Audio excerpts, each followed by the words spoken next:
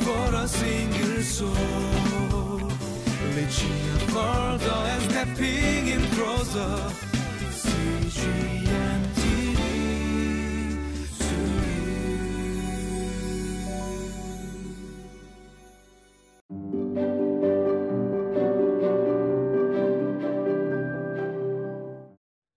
Hello.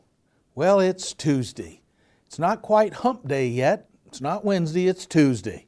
So we still have a good time to focus on areas that we need to accomplish during this week. And I pray that one of the accomplishments has been you've been able to spend time with the Lord in a continual way.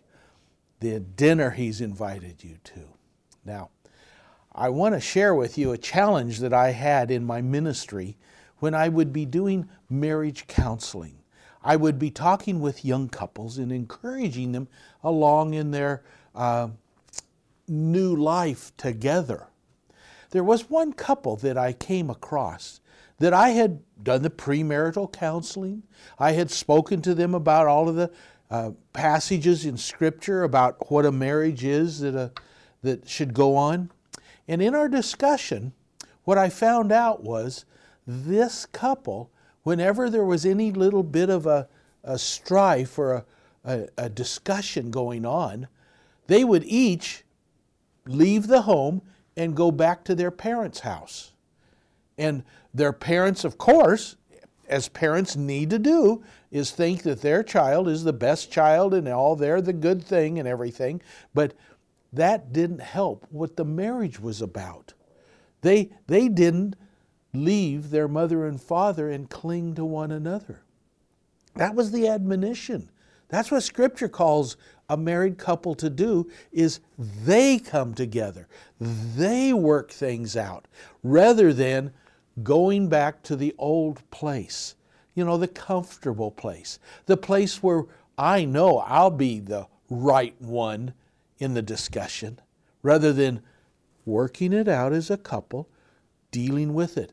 For a marriage, that's what happens. Marriage, that cleaving to one another, leaving and cleaving. That cleaving is like a blacksmith that he would take two pieces of metal. And this is back in the days before forges and pouring and everything. It was a blacksmith. Two pieces of metal, heat them up, put them on top of one another, and then pound on them. And with that pounding, that molecules would bond together. Without the heat, without the pounding, there would be no bonding together. And so in a marriage, a man and a woman need to bond together. They had lost that in their marriages. I encourage them. Let's hear God's word today and see what it is, the cost of our discipleship to Him, the relationship we have with Him. Let's see what His words to us today.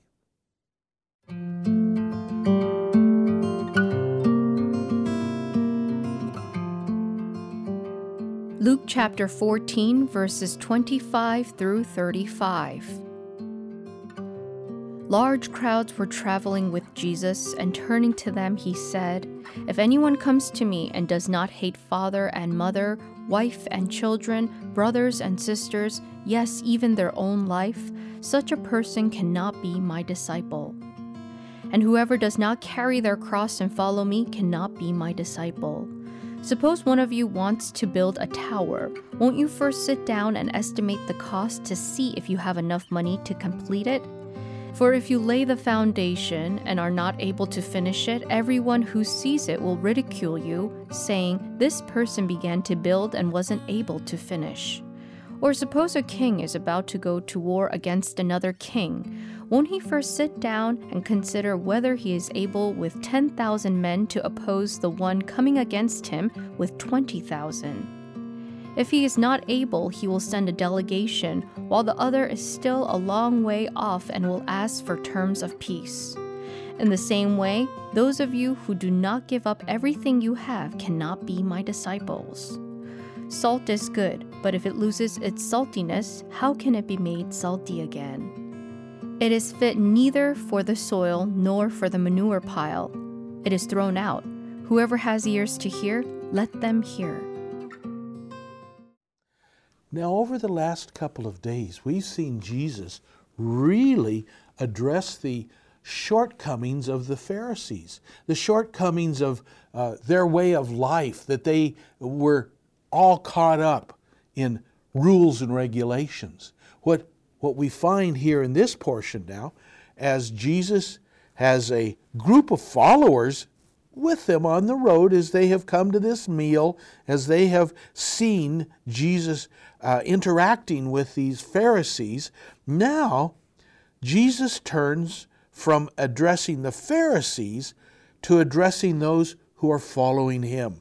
And he says, a large crowd were traveling with Jesus, and turning to them, he said, "If anyone comes to me and does not hate his father and mother, wife and children, brothers and sisters, yes, even their own life, such a person cannot be my disciple." Oh, wait a second.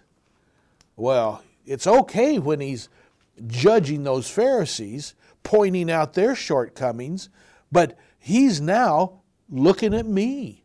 He's now challenging the way I follow him. It's quite a statement that I need to hate my mother and father, my wife and children. What a statement. In ways that he is my Lord, he has to be above all of them. You know, I was speaking about marriage earlier. The idea in a marriage for myself, as I was considering how my wife and I worked things out, my first priority, my number one priority is not to my children. My number one priority is not to my mom and dad.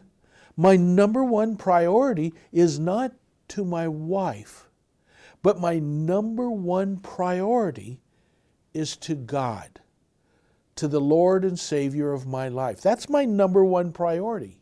When I walk in a clear way of following him, all those other things, they will be less than that number one priority, but they will have a place, but they will not be the number one priority. The issue of hating them, that always bothered me. It's a struggle to see, how can I hate my mother and father? It's a comparative issue. It's a thing, as the love I have for the Lord, that relationship I have with my family needs to be much less than. It may even be at a point of hating. It's not calling me to hate them, but it's the relationship of the discipleship to him. In relationship to all other people, has to be as if I don't care about them. Because whenever a question comes up, do I run home to my mom and dad for support, or do I run to the Lord? Do you remember the couple I shared with you about the counseling? They went to the mom and dad rather than to the Lord. If they each had had him as their priority, they would have sought his answers. They would have sought him for their security. Who is it that you seek in your Christ journey, in your Christian walk? Who is it you look to? Do you look to your pastor? I'd say not. He's a good advisor. He's one who's good to counsel with. But who needs to be number one? The Lord Jesus Christ. Number one above all others. Do I listen to the TV? Do I listen to the talking heads that tell me, oh, the way we should act towards one another is this or that. You need to hate this and love that. No. I need to go to my Heavenly Father and find in him the answers of how I live my life. That's a challenge for you today. Do you put him above all else? Above family? Above advisors? Above counselors? Above the cultural norms that we have around us? He's the number one. It goes on here.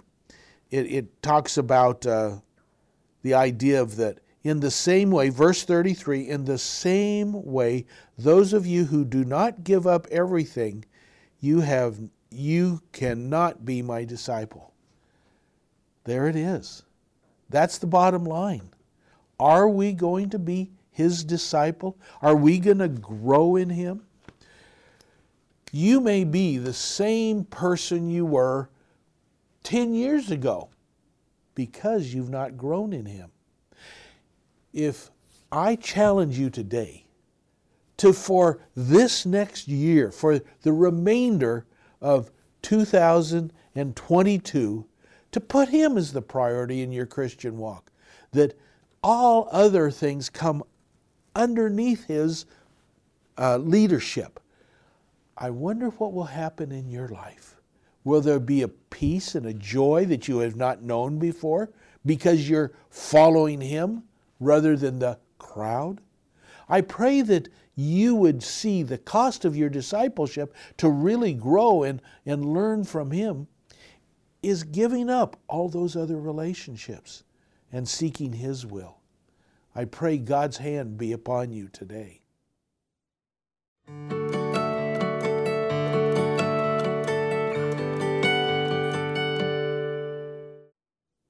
The final portion of our lesson today, in verse 34, really is a challenge. You're familiar that the reason people used to salt meat was that they didn't have the refrigeration to keep it good. They couldn't freeze it, so they took the moisture out of it.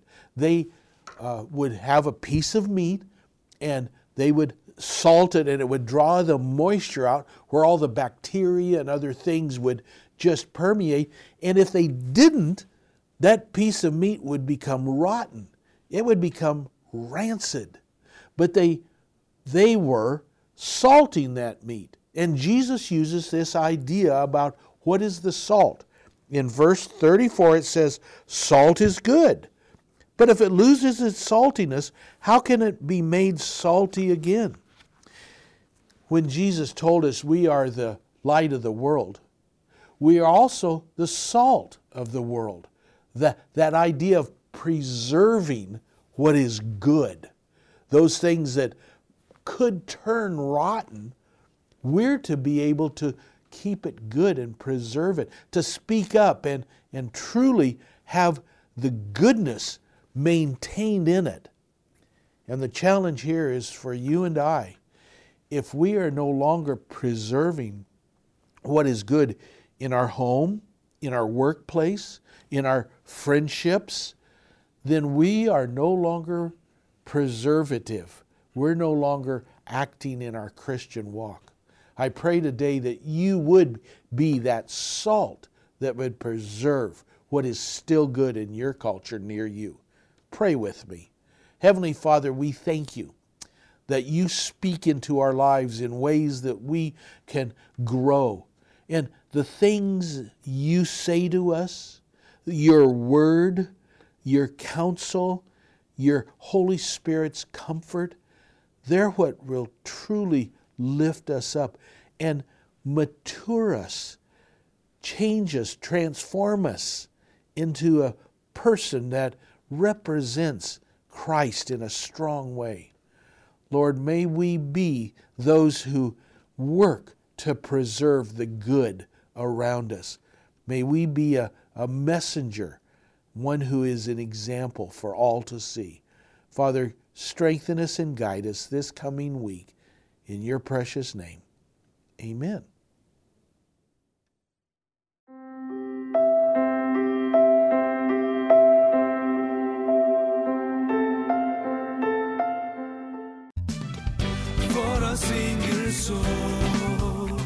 Reaching further and stepping in closer.